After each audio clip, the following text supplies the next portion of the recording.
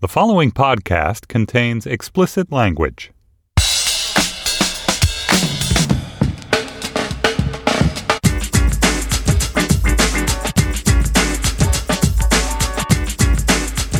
Hi, this is Josh Levine, and this is Slate's sports podcast Hang Up and Listen for the week of April 29th, 2019. On this week's show, The Athletic's Marcus Thompson will be here to talk about the choppy, complainy start to the Rockets-Warriors series and Kevin Durant's latest absurd scoring binge. ESPN's Mina Kimes will also join us to emit a primal scream about the New York Giants selection of quarterback Daniel Jones with the number 6 pick in the 2019 NFL Draft. And documentary filmmaker Jonathan Haack will come on the show for a conversation about his latest movie, The Dominican Dream, on basketball prodigy Felipe Lopez. It's part of ESPN's 30 for 30 series. Here with me in our Washington, D.C. studio is my co-host Stefan Fatsis, author of the books Word Freak and A Few Seconds of Panic. Hello, Stefan. Hello, Josh. How was school Scrabble? Awesome, as always. Best weekend of the year. Very exciting. Who won? 2 kids, 8th grader and a 7th grader, won the middle school division. Kid from Connecticut, kid from Toronto, teammates. They kind of rocked. They played really well. Totally deserving. Back-to-back champs. They repeated. Yeah, they're going to trademark that. Scrabble Pete. We'll work on that. Daughter Chloe did not win the high school division, but acquitted herself pretty well. She played an awesome game on the live stream. You, of course, were tuned into the live stream, Josh, with millions of others. I saw the Twitter thread about it. Yeah, good There luck. were lots of bingos. Good life. They bingoed 6 times, but her opponent played this word, Calisaya, Calisaya. That is freaking sick. Nigel Richards was applauding. Yes, he was. So let me just ask you, Josh, you going on tour? I am. Book, so The Queen? The tour begins on May 21st for my book, The Queen.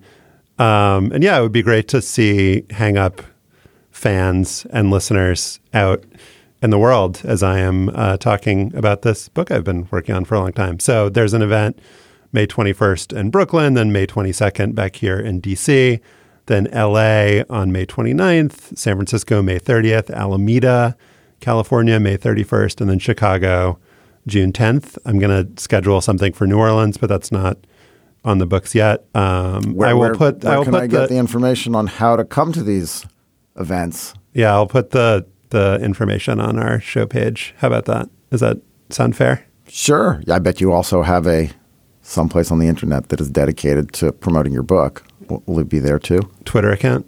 Twitter account? Yeah, let's do it. Let's do that. Okay. Follow me on twitter.com.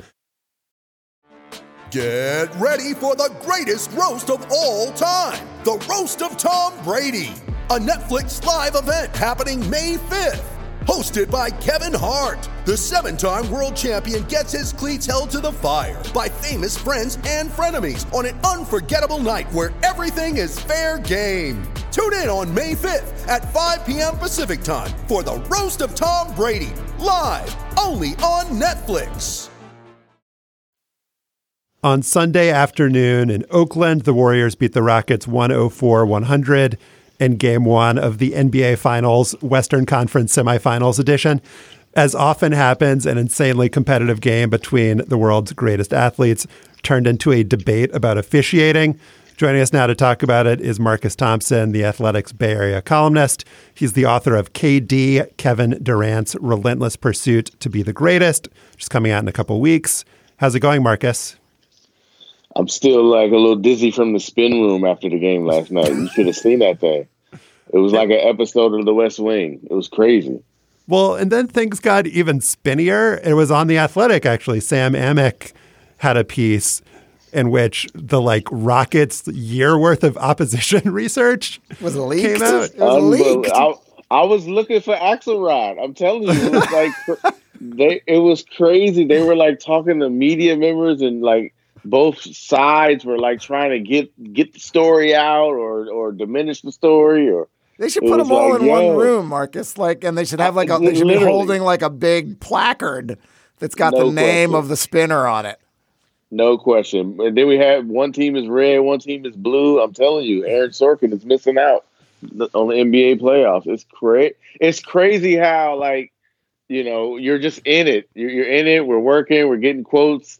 And then the news about like James Harden quote, because I was in the Warriors locker room and he was still on the podium and it had already made it to the Warriors locker room.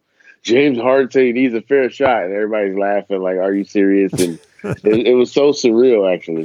All right, let's step back for one moment. So the debate here is that the Rockets were bitching about the fact that the Warriors kept getting under their three-point shooters and the refs weren't calling fouls, that they need a landing area. You need a landing area, people.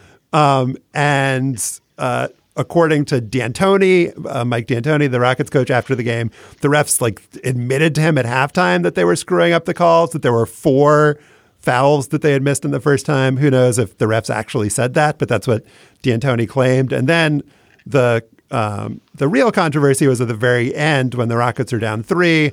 Harden shoots a 3. Draymond Green is guarding him. No foul is called. It looked to me, Marcus, and I am like, I'm not anti-Harden as a human. I think he's like an extremely impressive player.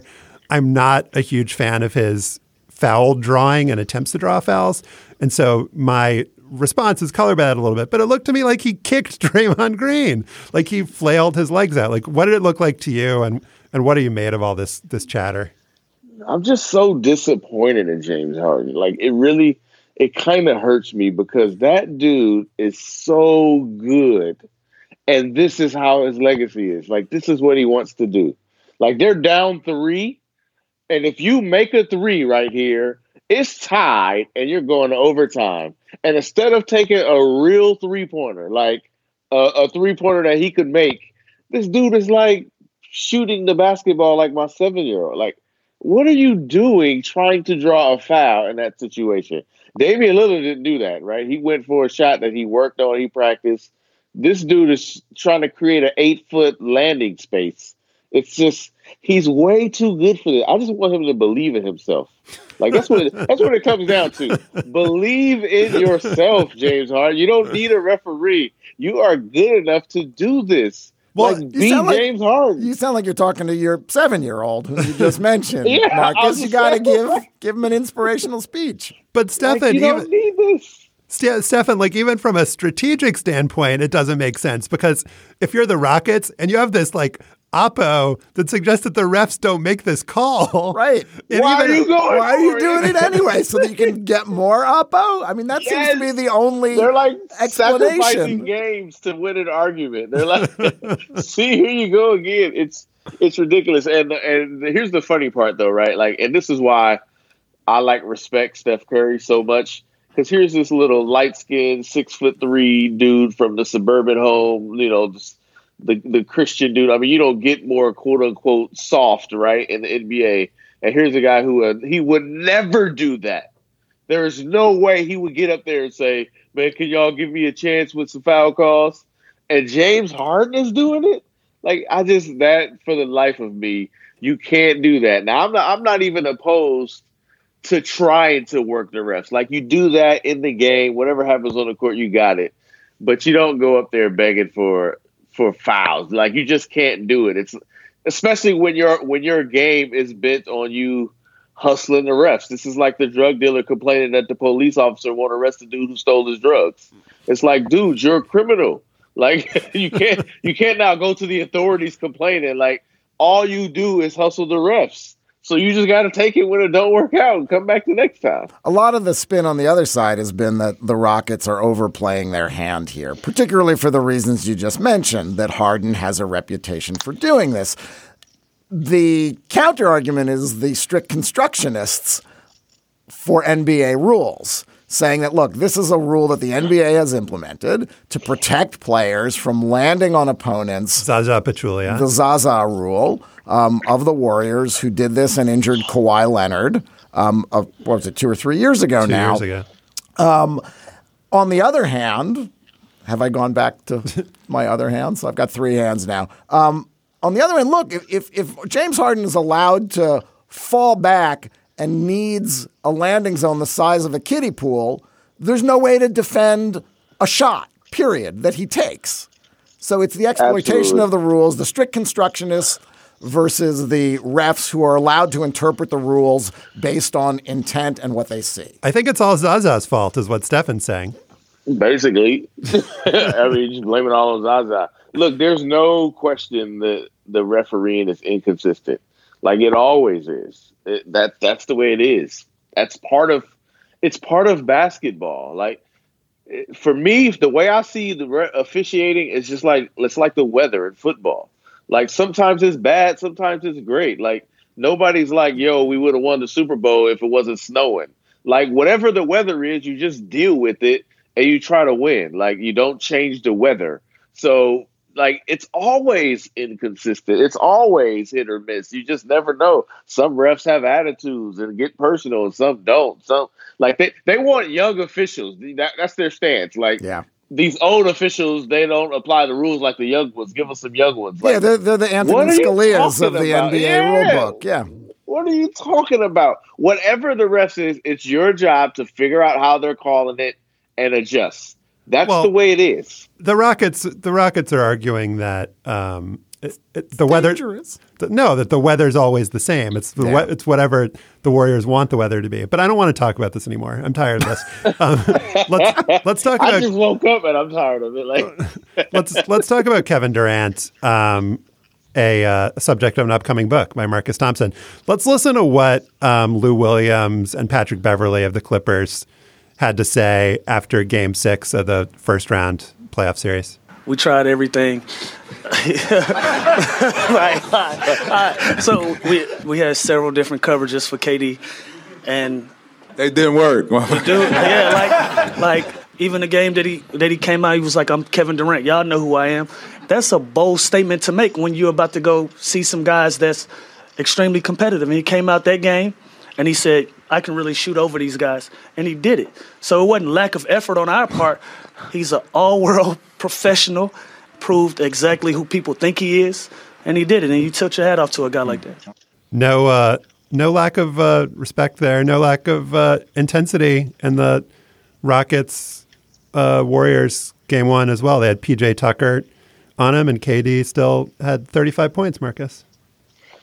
We're witnessing the transition of power, right? This is what it is. Like, we don't know who's going to sit on King's Landing, but we know who has the crown for the NBA, and it's got to feel really good for Kevin Durant. Like, he's waited for this for a long time. Like, you know, what was it, Sherman Klump, 35 years of wanting, right? Like, he's been waiting for this moment for years. Like, he's been working at it, and finally, it's kind of undisputed now. Like, even on his own team, they know that he's the best player in basketball. And to have, like, 2 players like that just basically crown him publicly with no LeBron insight at all because he's not even in the playoffs. Like, this is what he's worked for most of his life now. It's pretty cool, actually. What I also thought was pretty cool was the way that the Clippers sort of really matter-of-factly were talking about Durant's ability, about his transcendence as an athlete. I mean, you really don't often hear that sort of really candid, honest, colloquial praise. That was really impressive. It was like Paul George talking about Damian Lillard, except the exact opposite. Exactly, right? I mean, you know what it reminded me of? It was like, remember back in the day when Larry Bird at a press conference, I think it was after the hookshot game, and Larry Bird is like speechless. He's like, man, I don't know what to say. Magic is just the best I've ever seen. Yeah. It was just like, you just don't hear that, right? You don't hear other players just concede, right? Like, that dude is better than me. You just hear the honesty, right? You just hear the honesty. It's unbelievable. Yeah. Especially like, you know Patrick Beverley, like, he does all he can on the court, like to squeeze every ounce of who he is and what talent he has and try to create environments where like the better players are not as good. And he's like, look, I gave it all I got. You know, he gave it all he had, right? That's his whole existence is doing everything possible. And he still is like, yeah, I did everything I could. It didn't matter. He's Kevin Durant. So Durant's averaging. It's refreshing. So Durant's averaging 40 points over his last 5 games. He had 50 in Game 6 against the Clippers. And while all of this is happening, there are stories being written saying that Kevin Durant, it's a lock. It's a fait accompli that he's going to be playing for the New York Knicks next year. Why on earth would this even be in his mind? He's found like this is like I mean, forget the personalities, forget everything else. Basketball, how could anyone craft a better situation for a player of Durant's ability? His teammates, who are also great and future Hall of Famers, are deferring to him in the most crucial moment. That's why I don't think it's like a done deal, even though, trust me, behind the scenes, from what everybody's saying, it's a done deal. Like, everybody you talk to who knows anything is like, oh, yeah, he's gone, right?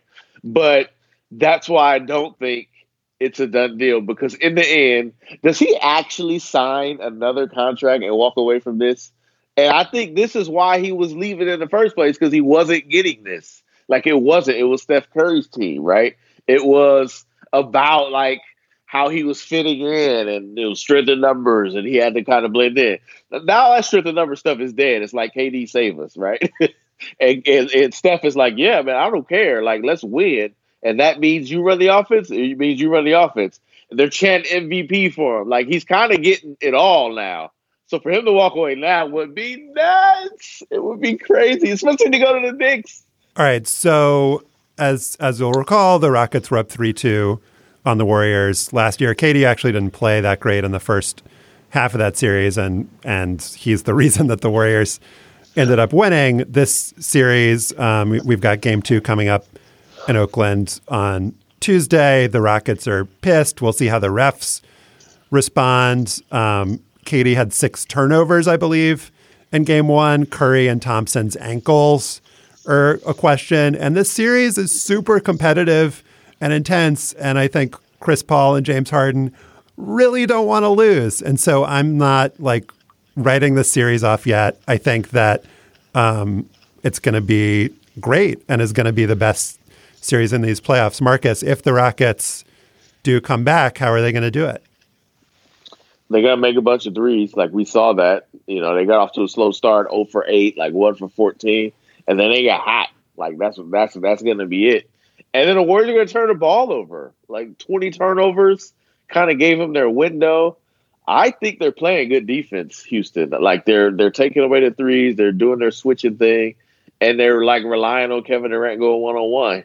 He's got to have a cold night. They just need to steal one at Oracle. They missed their chance Game 1. If they get Game 2, it's a different series.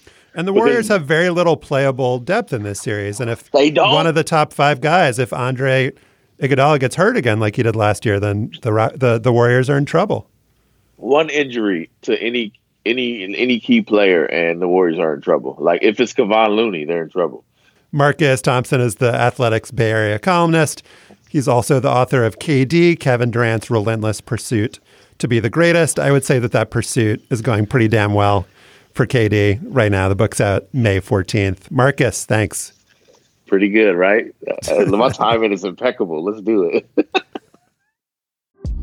Apple Card is the perfect cashback rewards credit card. You earn up to 3% daily cash on every purchase every day. That's 3% on your favorite products at Apple, 2% on all other Apple Card with Apple Pay purchases, and 1% on anything you buy with your titanium Apple Card or virtual card number. Visit apple.co/card calculator to see how much you can earn. Apple Card issued by Goldman Sachs Bank USA, Salt Lake City branch. Subject to credit approval. Terms apply. Judy was boring. Hello. Then Judy discovered ChumbaCasino.com. It's my little escape. Now Judy's the life of the party. Oh, baby, mama's bringing home the bacon. Whoa, take it easy, Judy. The Chumba life is for everybody. So go to ChumbaCasino.com and play over 100 casino-style games. Join today and play for free for your chance to redeem some serious prizes. ChumbaCasino.com. No purchase necessary. Void where prohibited by law. 18+ terms and conditions apply. See website for details. Before we get to our conversation with Mina Kimes about the NFL draft, I wanted to let you know that in our bonus segment for Slate Plus members, the Athletics' Marcus Thompson will be back. And we will be talking about Damian Lillard of the Portland Trailblazers, who I think was having the most fun of any player in the first round of the NBA playoffs. Kevin Durant was great. Not sure he was having as much fun as Damian Lillard. We'll talk about Lillard. And to hear that conversation, join Slate Plus for just $35 for the first year. You can sign up at slate.com/hangupplus.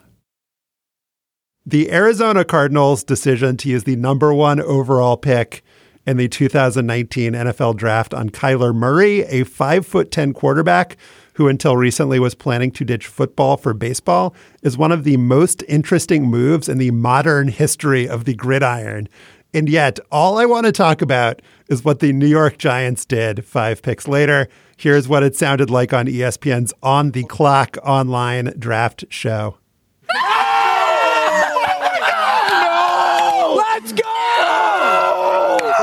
Let's go! Daniel Jones, quarterback. Let's go! Daniel Jones. What are you doing? What are you doing? I just want to take a second. Yo, these beans are good as hell. Hold on. Mina Kimes, first person to ever. As you might have been able to tell, those loud noises came in response to the Giants drafting Duke quarterback Daniel Jones. Joining us now to discuss that pick is ESPN's senior "What are you doing?" correspondent, Mina Kimes. Have you recovered, Mina? I want to point out that I wasn't the first person to scream, "What are you doing?" And what you can't see when you listen to that audio is the reason I wasn't the first person to scream that is I had stuffed a piece of bread into my mouth to stop myself from uttering profanities because we were live. I'm doing good. And when you put it in context like that, given the historic nature of the Kyler pick, because, he's the first quarterback that height to ever be drafted in the first round, it is kind of amusing that no one's really was talking about that throughout the draft. Mina, I just want to let you know that you're perfectly free to utter the expletives that you would have uttered if you hadn't had a piece of bread in your mouth on this podcast. Okay. Well, I'll hear what you have to say about Daniel Jones and we'll see how it goes. Was the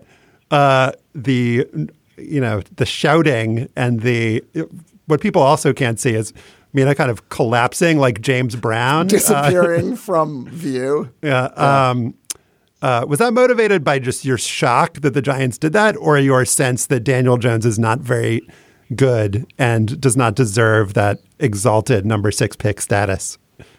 I'm going to go with the multiple choice, all of the above there. So there were rumors leading up to day one that Dave Gettleman, the GM of the Giants, was going to take Daniel Jones. I want to say 60% of me thought he was trolling us because Gettleman has already developed a bit of a contentious relationship with the media, in particular the analytics nerds like myself. You might remember last year he pantomimed a typing motion to mock the nerds who cover football. Nerds are always typing. Thus setting up a battle royale. And then he goes with the most, when the rumors came out, I thought, well, this is the least analytics-y pick you can come up with, right? Like Daniel Jones, in many ways, when people tried to outline his strengths, his positives going into the draft, it was like a parody of what old school football guys like. He's tall. He has bloodlines, which is one of the creepiest words we use when we talk about sports. He was coached by David Cutcliffe, the famous QB guru, worked with the Mannings. He was smart. And, there was a big part of me that thought it was just like a trolling thing. Like, there's no way because, we don't know we have a very hard time predicting which rookie quarterbacks will actually succeed. Much like NFL teams have a very hard time. The hit rate is very low. All we can do is look at what these players have accomplished in college so far. And Daniel Jones, yards per attempt, his completion percentage, his passer rating, especially against actual good teams like Miami and Clemson, were pretty bad. I'm going to quote both of them. Pat Shurmur, the coach, and GM Dave Gettleman of the Giants. I loved him on film, Dave Gettleman said. I absolutely was in full bloom love. He also said he wasn't willing to wait to pick Jones later in the first round. I was not willing to risk it. The kid is really talented, a really talented football player. And then Pat Shurmur, you can't just look at his raw numbers, Mina, and say, he didn't say Mina, this guy can do it, he can't do it. There's reasons why a ball is complete or incomplete. I really wouldn't share with you why that is, but I thought he was very productive. There's like a secret that sometimes of why balls get caught, like maybe because a wide receiver has better hands or not? The secret is that Duke sucked and he was playing with inferior teammates. And that's the case. Intangibles and the 6'5"ness with the hair part on the side as someone. No. So the case for Daniel Jones, as Mina started to say, is that A, we have no idea which quarterbacks are going to be good. B, he did have a bad team at Duke. He was always under pressure. He had bad receivers. And so this is a case where, again, like you got to throw the stats out the window and you've got to evaluate this guy. I think legitimately you have to evaluate him based on, what the scouts say and intangibles, which seems kind of scary. Yeah, well, the case for Daniel Jones is the flip side of the case against Kyler Murray and Dwayne Haskins. Both of those players put up incredible statistics and very limited sample size, by the way. They both started only a year, but they did it in these incredible offenses surrounded by weapons. A lot of their teammates got drafted this weekend. Meanwhile, as you outlined, on the other side, you can say, well, Daniel Jones was playing with a terrible team, bad receivers, bad offensive line. So you have to argue, well, maybe his statistics don't actually reflect his ability. It was the same case you would have made last year for Josh Allen and Lamar Jackson, the two quarterbacks who Josh Allen went before Josh Rosen. But really last year, there was a lot of folks defending them or arguing for those guys, saying, well, you got to watch the tape, the statistics, the completion percentage was low, but it doesn't really reflect what they're capable of. The difference is, Josh Allen and Lamar Jackson both had things that they could do really, really well that made them special. Josh Allen, who I was not very high on prospect, yes, he throws the ball like ungodly far. Daniel Jones does not. Lamar Jackson runs like Michael Vick. We had not seen a guy with that kind of two-way ability. Daniel Jones is actually pretty athletic, but nowhere near a Jackson or a Murray. So I think that's my sort of objection to him is, yes, his team was bad, which definitely caused a dip in his numbers, but there really isn't anything we saw that made me think, wow, this kid could be special. But I think what also compounded your screaming, Mina, was that it was the Giants that did this.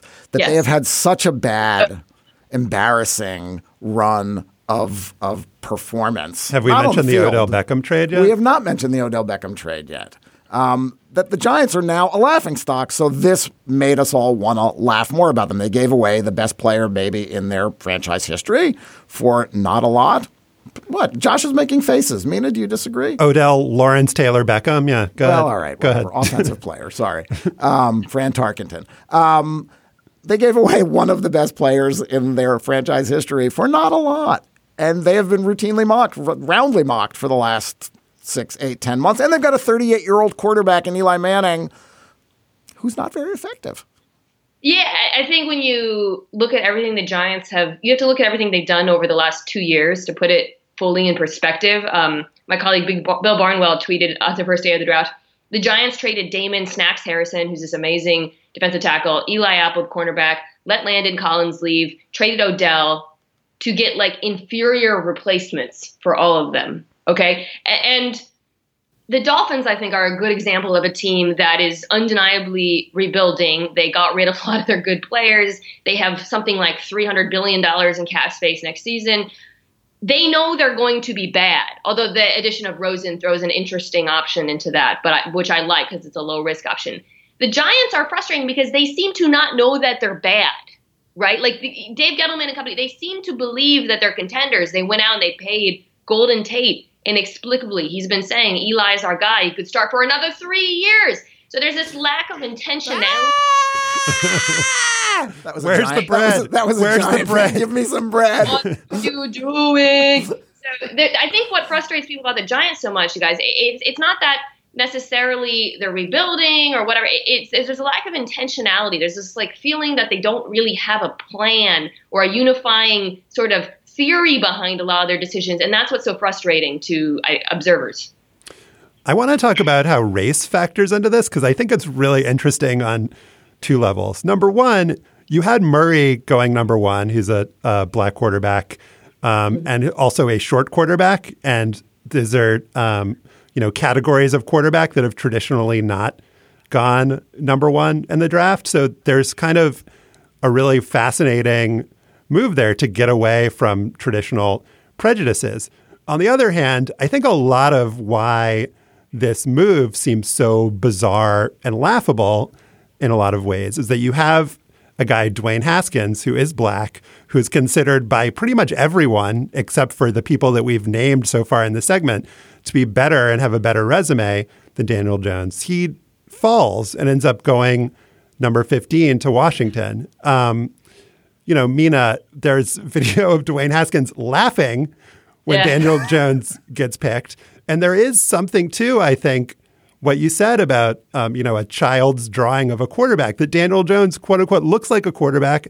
And I think a lot of why that is because he's like a tall white dude. And so I wonder if for you, that was part of the reason that you thought this was kind of inexplicable and weird that Jones got picked. Having written about this topic before and writing about last year when I read about Lamar Jackson a bit, and I guess observing it simply as a fan of the NFL and the NFL draft for my entire life, I think the way race influences quarterbacks and quarterback discussion is how we, and by we, I'm not just meaning the media, but the way we talk about quarterbacks is absolutely influenced by race. I believe also the way we talk about them reflects reality, the way that they're perceived.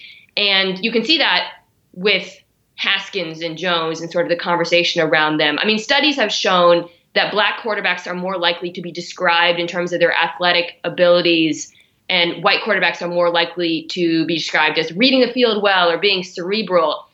Dwayne Haskins is not a freak athlete by any stretch of the imagination. He's not even very good at throwing off the run, which is one of my negatives for him. What he does do very well is reads the field. My colleague Dan Orlovsky has done some great film breakdowns showing how good he is at going through his progressions, looking out safeties, that kind of thing.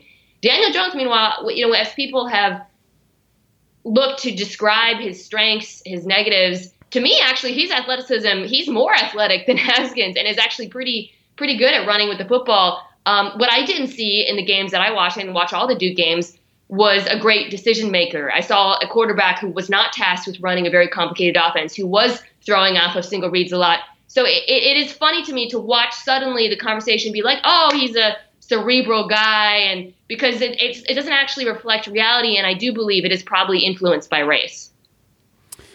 How do you feel about now being on record as a Daniel Jones hater? And you are going to be the reason when he's a superstar. You will have inspired that. He's going to mention Mina Kimes in his Hall of Fame acceptance speech. Man. I joked after day one that this was going to be my Tony Kornheiser Darko is going to be better than LeBron moment if Daniel Jones wrecks the league. I will say my reaction was the consensus among That's your defense?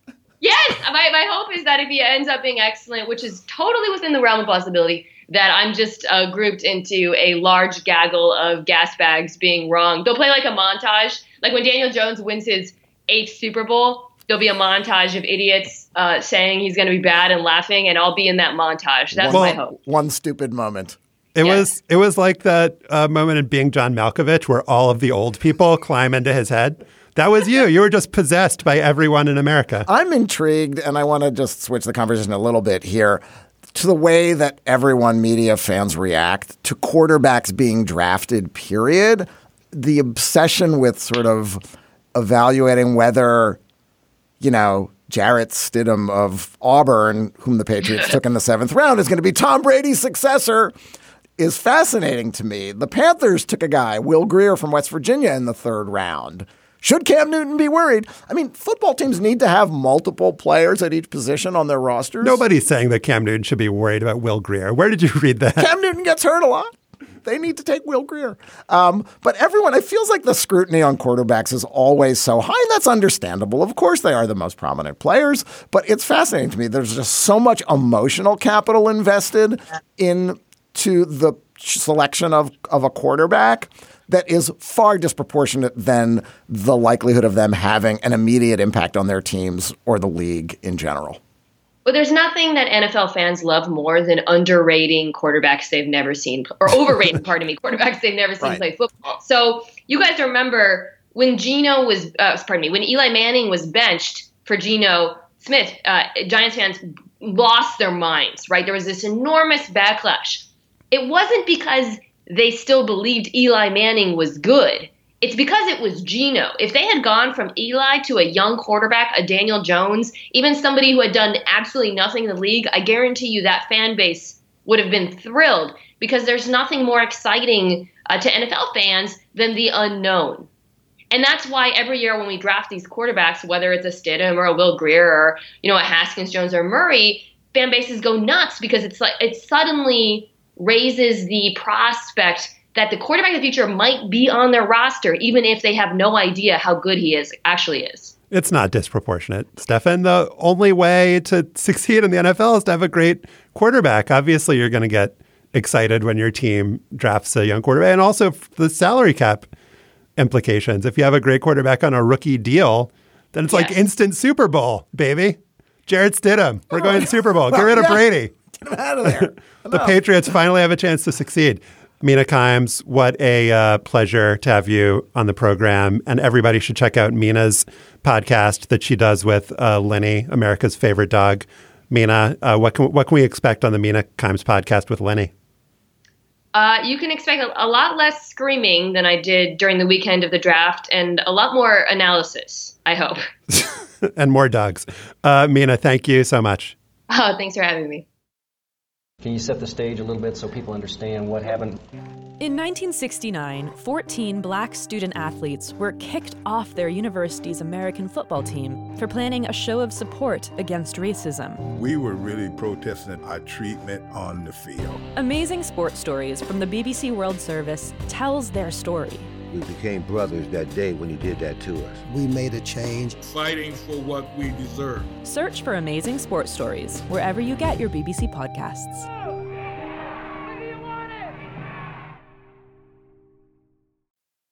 Felipe Lopez was such a high school basketball phenomenon in the early 1990s that he was profiled in The New Yorker by Susan Orlean. He was so good that sneaker impresario Sonny Vaccaro advised him to accept an offer to go pro in Spain after his junior year.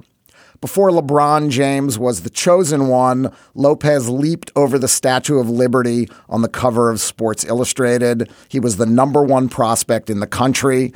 Allen Iverson was number 2. Felipe Lopez is it. You see, just 4 years ago, this young man came to this country from the Dominican Republic.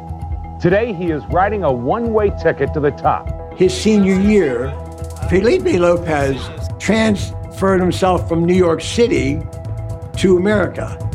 This kid is so good, he gets the very unfair label of being the next Michael Jordan. Unfair or not, Felipe Lopez has that current label. Can't help it. Brother's got it going on.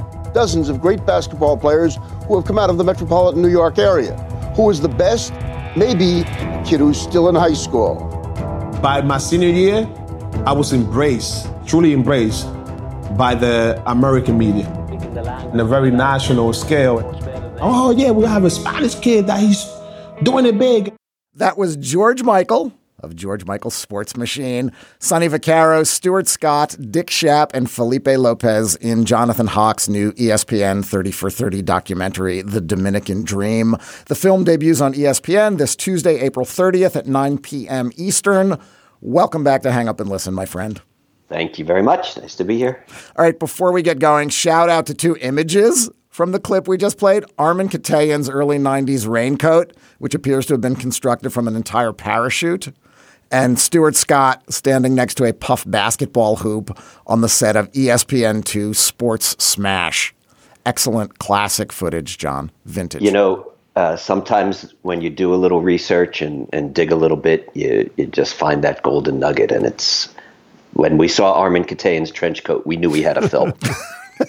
This is in many ways a conventional sports biography, John, the phenom who never achieved his early promise. But of course, what makes Felipe Lopez's story significant is that he was, as Susan Orlean says in the film, a unicorn. He was a phenom unlike anyone before him, an immigrant from a place where baseball was king, living in a city where the demographics were rapidly changing. What made you want to make a movie about Felipe Lopez? Well, the story itself is great and captivating all on its own. But the reason I wanted to do the documentary was because in 1906, my grandmother, as an infant, was brought to this country from Eastern Europe by her parents.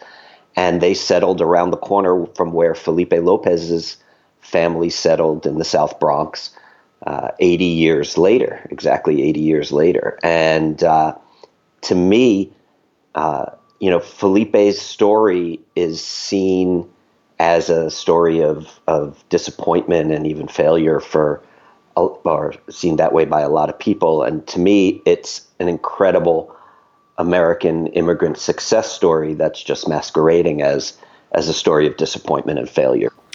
So if we were going to remake this as a movie that ends in a conventional sports movie triumph, the final scene is when Felipe leads Rice High School, which had not won a New York City championship in a very long time. He leads them to victory. And then in this incredibly wonderful moment, gets hoisted onto the rim, is sitting on the rim, and gets handed a Dominican flag. We fade out,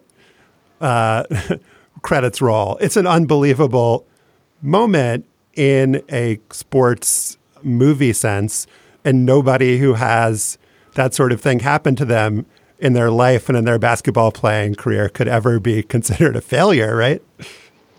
Yeah, absolutely. I mean, could you imagine coming to a new country and within 4 years, you've become the symbol for 400,000 of your fellow countrymen who have been transplanted here, and then you're on the cover of Sports Illustrated when that was the thing, the height of all heights in sports. And the secondary message that I hope viewers wrestle with when they see the film is how we define success. I think that success, the whole notion of success in sports, has gotten so twisted that, as Susan Orlean says in the film, that if you're not the best player who's ever done what you do in the history of the world, then you're a failure. That's crazy. And it is crazy. And it's especially crazy because we're fed this by the same people that put Felipe on the pedestal are the ones who knocked them off. Yeah, the film is ultimately about expectations. It's about hype. It's about desire. It's about projection.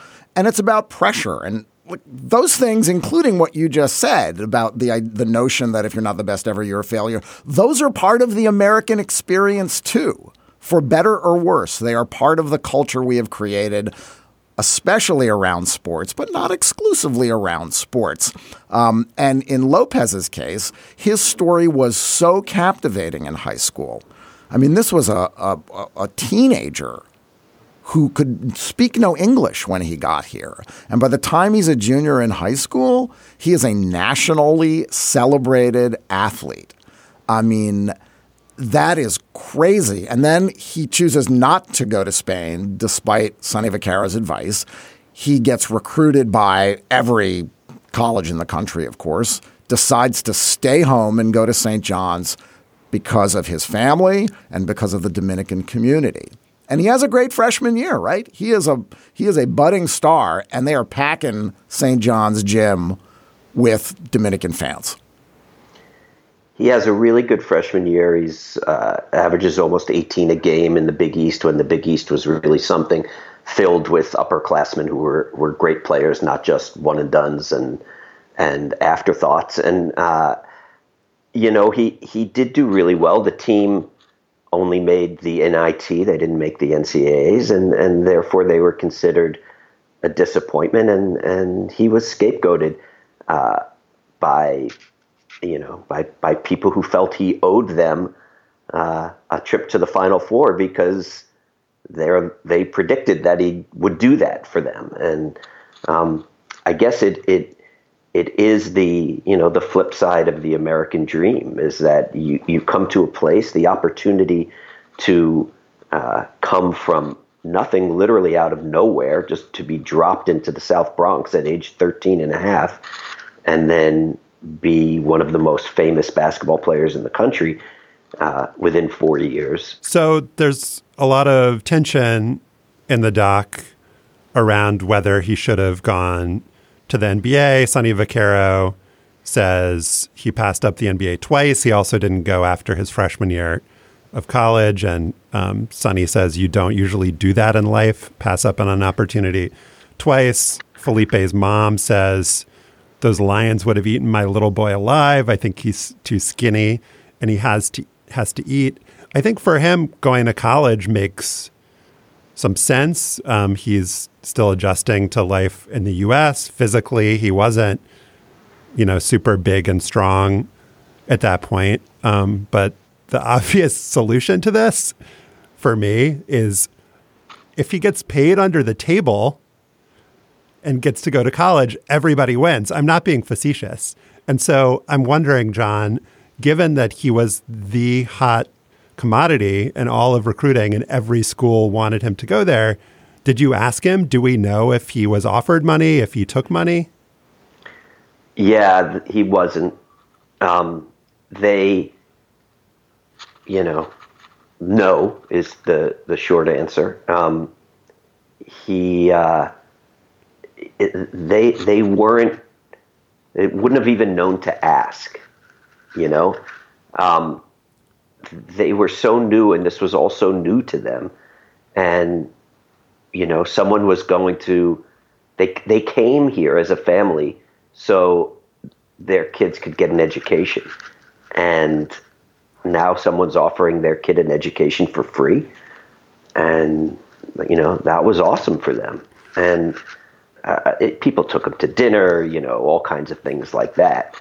But this shouldn't be a conflict, right? Like, he's a guy who a lot of people were making money off of. He was making money for these schools that were selling out games. And it shouldn't be like, oh, the only way that you can make money is to go to the NBA if you're maybe not ready for it. Like this, I kept thinking, like, and his family is like doesn't have very much money. They're immigrants. Like, they shouldn't be put in this position of having to make that decision. And this is a time when the conversation maybe could have been had. I mean, not to go back 25 years now, but, Kevin Garnett was about to go from high school to the pros.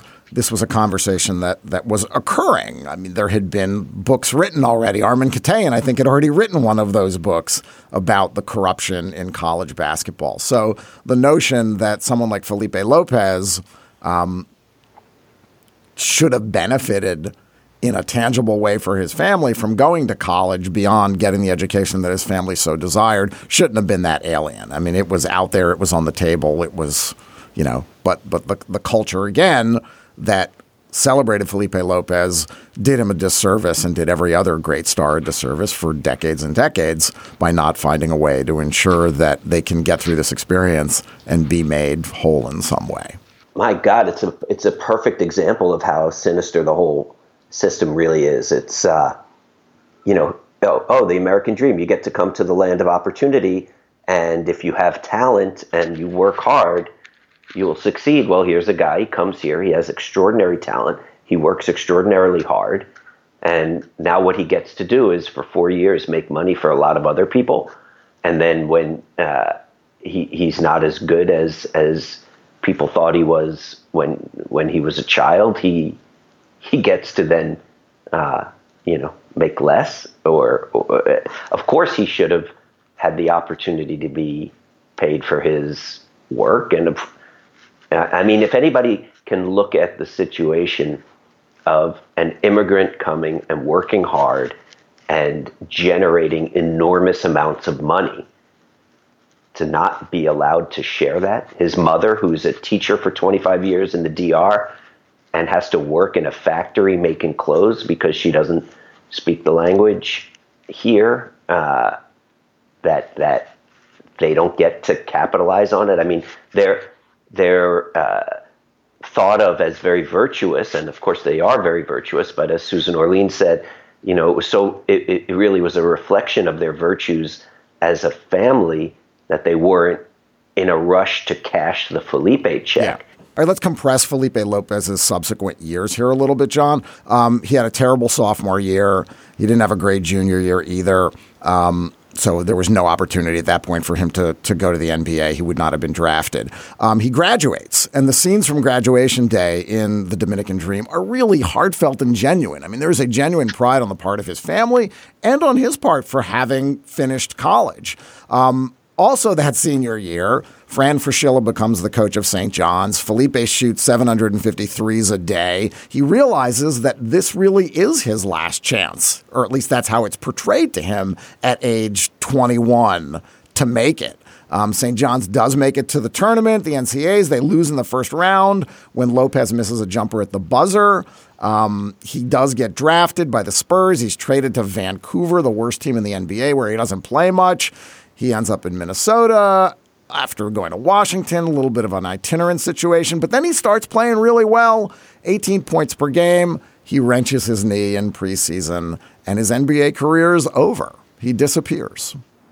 Felipe's story, if it ended in high school, it has the great ending of a happy sports story. If it ends when the injury ends his NBA career, just as he's on the verge of coming into his own in the NBA and signing a big free agent veterans contract, then it's the classic ending of a sad sports story. But Felipe's story doesn't end there. And we went to the DR and spent time with him around Christmas, where Felipe Lopez is truly a prince in the greatest sense of the word prince, a prince of the people. You walk around Santiago de los Caballeros with Felipe, and you are accompanying royalty and what he does, he personally hands out food to needy people. He doesn't hire a staff to do that. He drives around handing it to these people, and the kids follow him around. Lou Carnesecca calls him the Pied Piper in the film, and that's really what he is. We were there. He served Christmas dinner to 1,200 needy families in the gym of the basketball club where he's the president now. And it's, Dikembe Mutombo, who works with him on NBA Cares, NBA initiatives, calls him Saint Felipe. And it's true. I mean, in 1993, Susan Orlean called him the nicest person she's ever met. And Mutombo calls him Saint Felipe, and they are both right. I mean, this man is the most righteous person you're ever going to meet. And his family believes, and I believe, that had he not gone to college for 4 years and developed as a social person, as a human being in those 4 years, let alone the classroom education, I don't know that he would have become this person that is really his destiny to become, this humanitarian. Sonny Vaccaro, who's great in the film, says that this is a story about how America should be grateful for all the Felipe Lopezes who have come here. And that helps, I think, transform it from something that's more than a basketball story. I mean, look, this guy had a long career. He went on to play overseas for many, many years. He made money playing basketball. He's fine. He also transformed his family and his community. And as his mom, who's awesome in the movie, says, he transformed 2 countries. And he continues to do so. That we should view someone like Felipe Lopez as a bust is disgraceful. Yeah, and financially he didn't really transform his family. I guess he helped to some degree, but his brothers have a business in the Bronx with construction and steel. His sister lives and works in Virginia and raises her daughters as a single mom, and his parents continued to work till retirement age and in factories, and that's all they did. They came here and they worked, and they made the world a little bit better. And it was great that Sonny acknowledged it, because Sonny Vaccaro is the most cold, analytical, take the money. It's to give the kids the money. And he's right, but he's also right that this isn't about that. This is about being an immigrant and making the world a better place. The movie is The Dominican Dream. It's an ESPN 30 for 30 documentary. It debuts on ESPN this Tuesday, April 30th at 9 p.m. Eastern. You know what else we should mention, Stefan, is that Felipe Lopez was in the Slate New York office last week to do an interview with his biggest fan, Mike Pesca. So that'll be coming up on The Gist. If you like this conversation, if you like the doc, you should definitely check out Mike's interview with Felipe Lopez. Watch the movie. Listen to Pesca. What more could anyone ask for in life? John Hawk, thank you for coming on the show. Thank you for having me, guys. Now it is time for After Balls, and we mentioned the Susan Orlean article in The New Yorker from 1993 about Felipe Lopez. And there was an interesting fact in that article that was not in the documentary. No shade, John Hawk, but just noting that it was not mentioned that one of Felipe's teammates on the Rice Raiders was Scientific Map. And the funny thing, Stefan, about this is that Scientific Map, as Orlean noted in the article, had a nickname that his teammates would call him, which was Science. If your name's Scientific, you need a nickname, Science. So my natural question here is, how did Scientific Map do in the Name of the Year contest, presuming that he was involved prominently?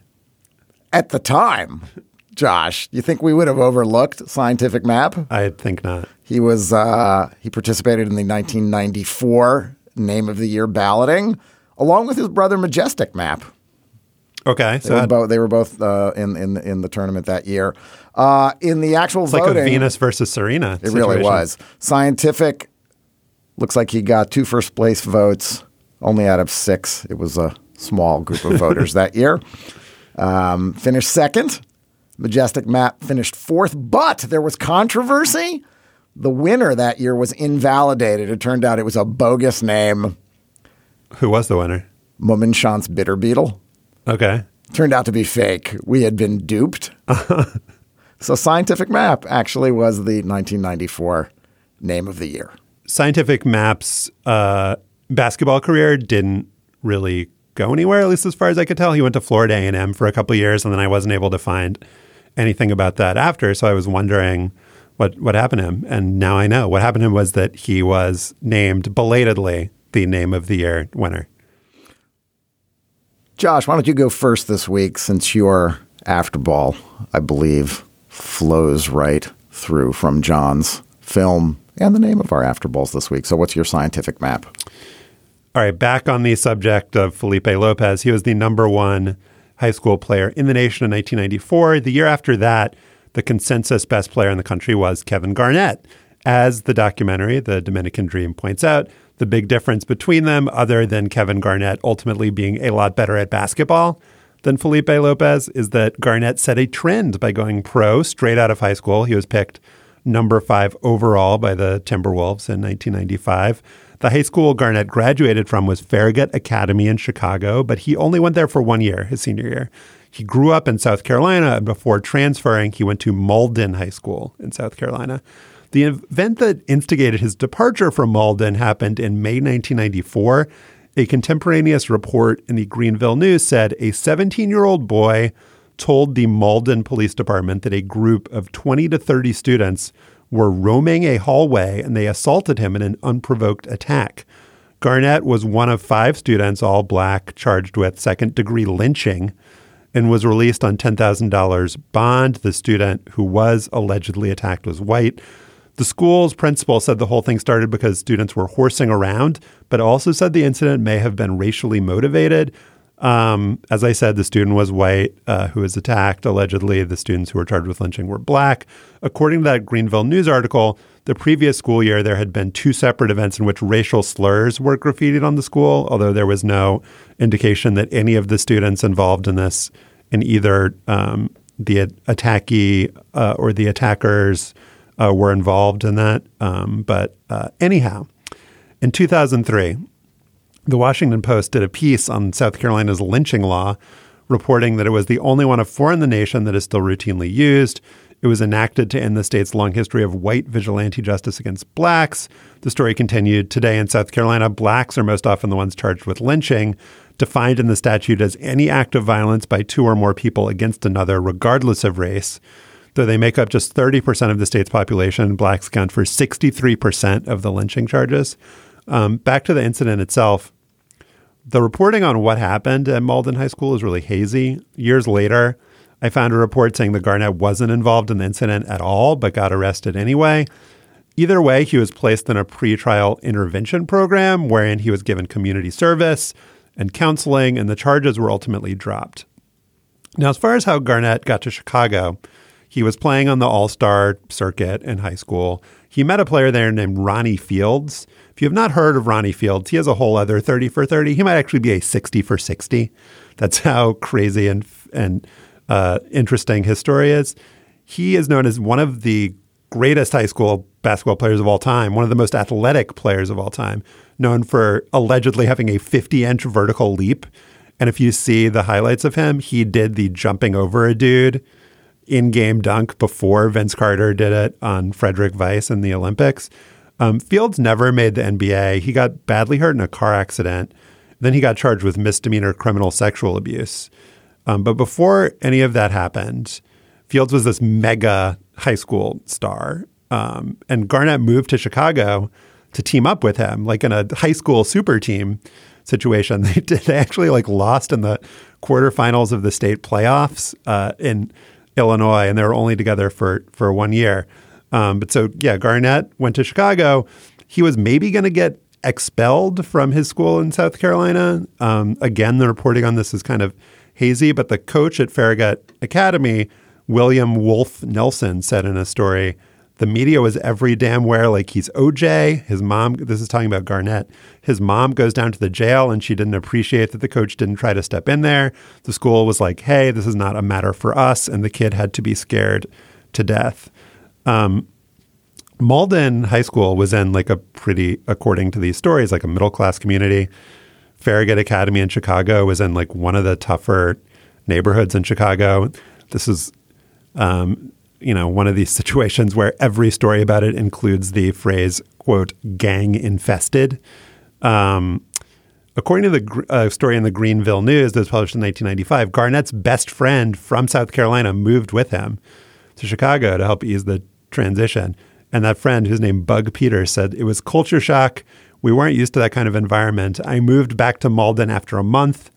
Basketball kept Kevin sane. Garnett said, the hood's real, nothing's fake, nothing's fun. If you have 10 Mexicans bothering you, throwing rocks and shooting guns, you think twice about trying to walk to school. I never want to go back to that. I learned a lot in the streets. There's another story that I found that said that Garnett considered going to the University of South Carolina and was like serious about it. But he didn't end up going because of test score. He never got a qualifying test score, so he went to the NBA. I don't know if that's true or not, but there was this sense that it's just a strange confluence of events in a lot of different ways. And it's of the same era of the Felipe Lopez story and would also make for an interesting documentary, perhaps, Stefan. Who did Garnett go to Chicago with? His mom. He went with his family. He did go with his family. Yeah, it wasn't just his best, like him and his best friend on a field trip. They all like moved out there. And it was like this odd kind of business decision, but also to get away from this school, but also to team up with Ronnie Fields. There's a lot going on there. All right, Stefan, what is your scientific map? Tim Anderson of the White Sox triggered a baseball fracas a couple of weeks ago when he threw his bat after hitting a home run.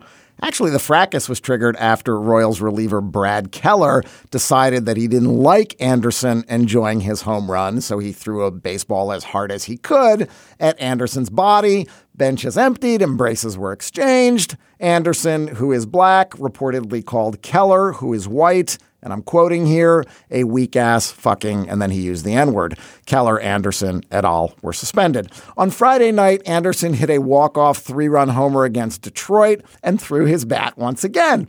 I knew I had to do it. It's different. I did it again, so I let the people know it wasn't a fluke. It was definitely a great moment. I agree with Tim Anderson. Throw your bats, batsmen. Enjoy, celebrate. Fuck you, pitchers, and baseball with your unwritten rules. Steal second, up 7 runs, lay down a bunt to break up a no-hitter. If these rules are so important, Josh, why not write them down?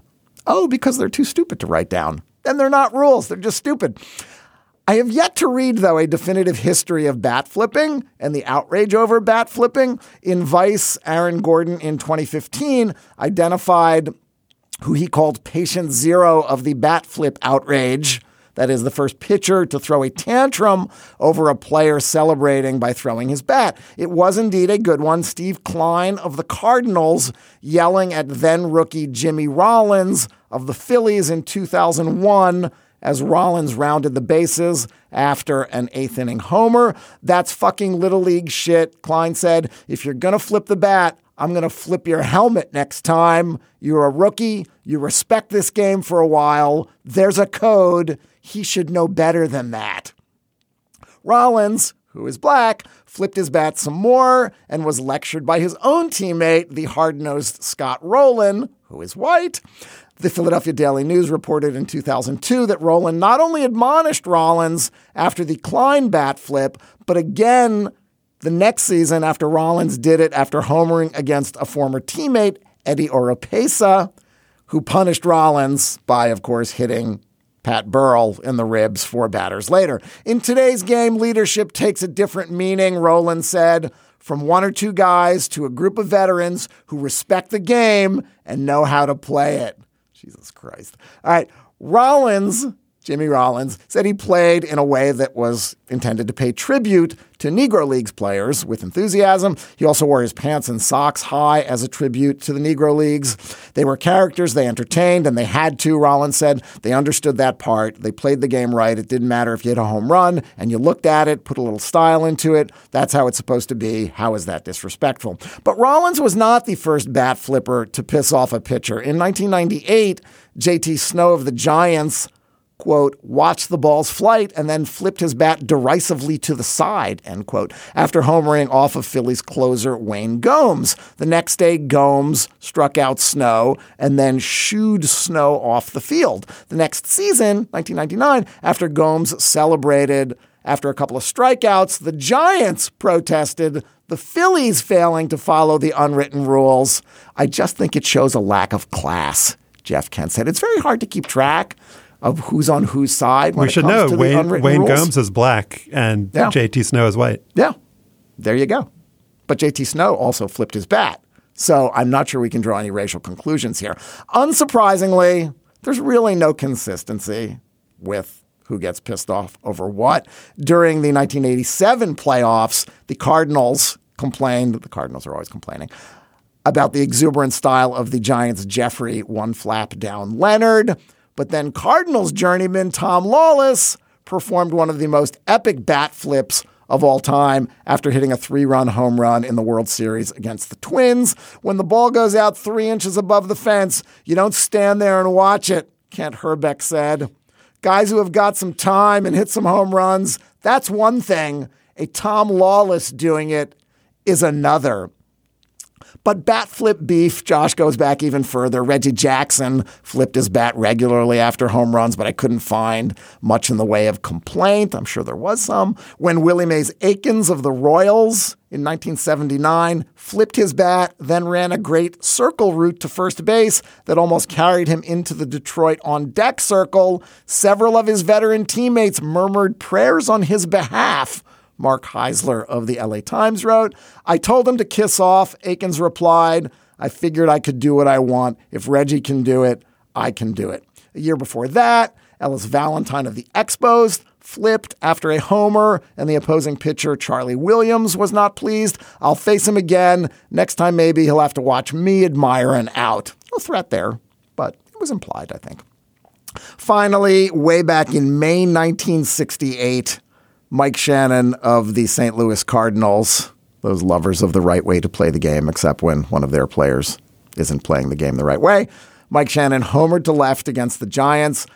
Mike flipped his bat after hitting the ball and then watched the ball leave the field. Neil Russo of the St. Louis Post-Dispatch reported, that's the kind of player I am, Shannon said. I make big money because I've been driving in big runs. He's a broadcaster, right? Cardinals broadcaster, Mike Shannon? Yes, later famous for saying, it's Mother's Day today, I said all the mothers out there, happy birthday. Among other Shannonisms, quote unquote. I hope he's a guy that on the air talks a lot about playing the game the right way because he did not in May 1968. Glad that you're calling him out. Calling him out, Mike Shannon. That is our show for today. Our producer is Patrick Fort. To listen to past shows and subscribe or just reach out, go to slate.com/hangup, and you can email us at hangup@slate.com.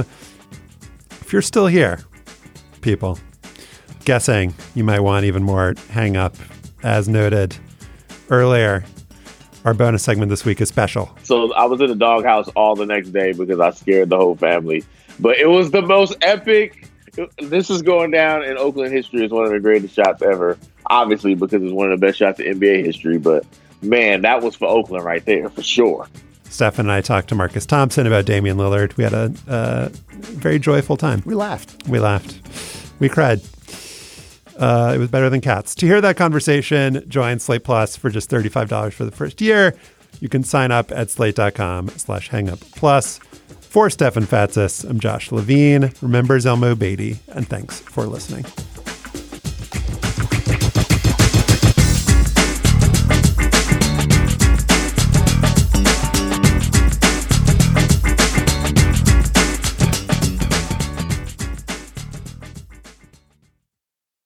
With the Lucky Land Slots, you can get lucky just about anywhere. This is your captain speaking. We've got clear runway and the weather's fine, but we're just going to circle up here a while and get lucky. No, nothing like that. It's just these cash prizes add up quick. So I suggest you sit back, keep your tray table upright, and start getting lucky. Play for free at LuckyLandSlots.com. Are you feeling lucky? No purchase necessary. Void where prohibited by law. 18+ terms and conditions apply. See website for details. Hi, this is Dahlia Lithwick, host of Slate's legal podcast, Amicus. If you're listening to this show, you might be interested in Amicus's live show that we're hosting in Washington, D.C. on Tuesday, May the 14th. My colleague, Mark Joseph Stern, and I will be talking to some amazing guests, including Sherrilyn Ifill and a sitting state Supreme Court justice, all about how originalism, a relatively recently invented way of interpreting the Constitution, has taken over the Supreme Court and radically reshaped the law.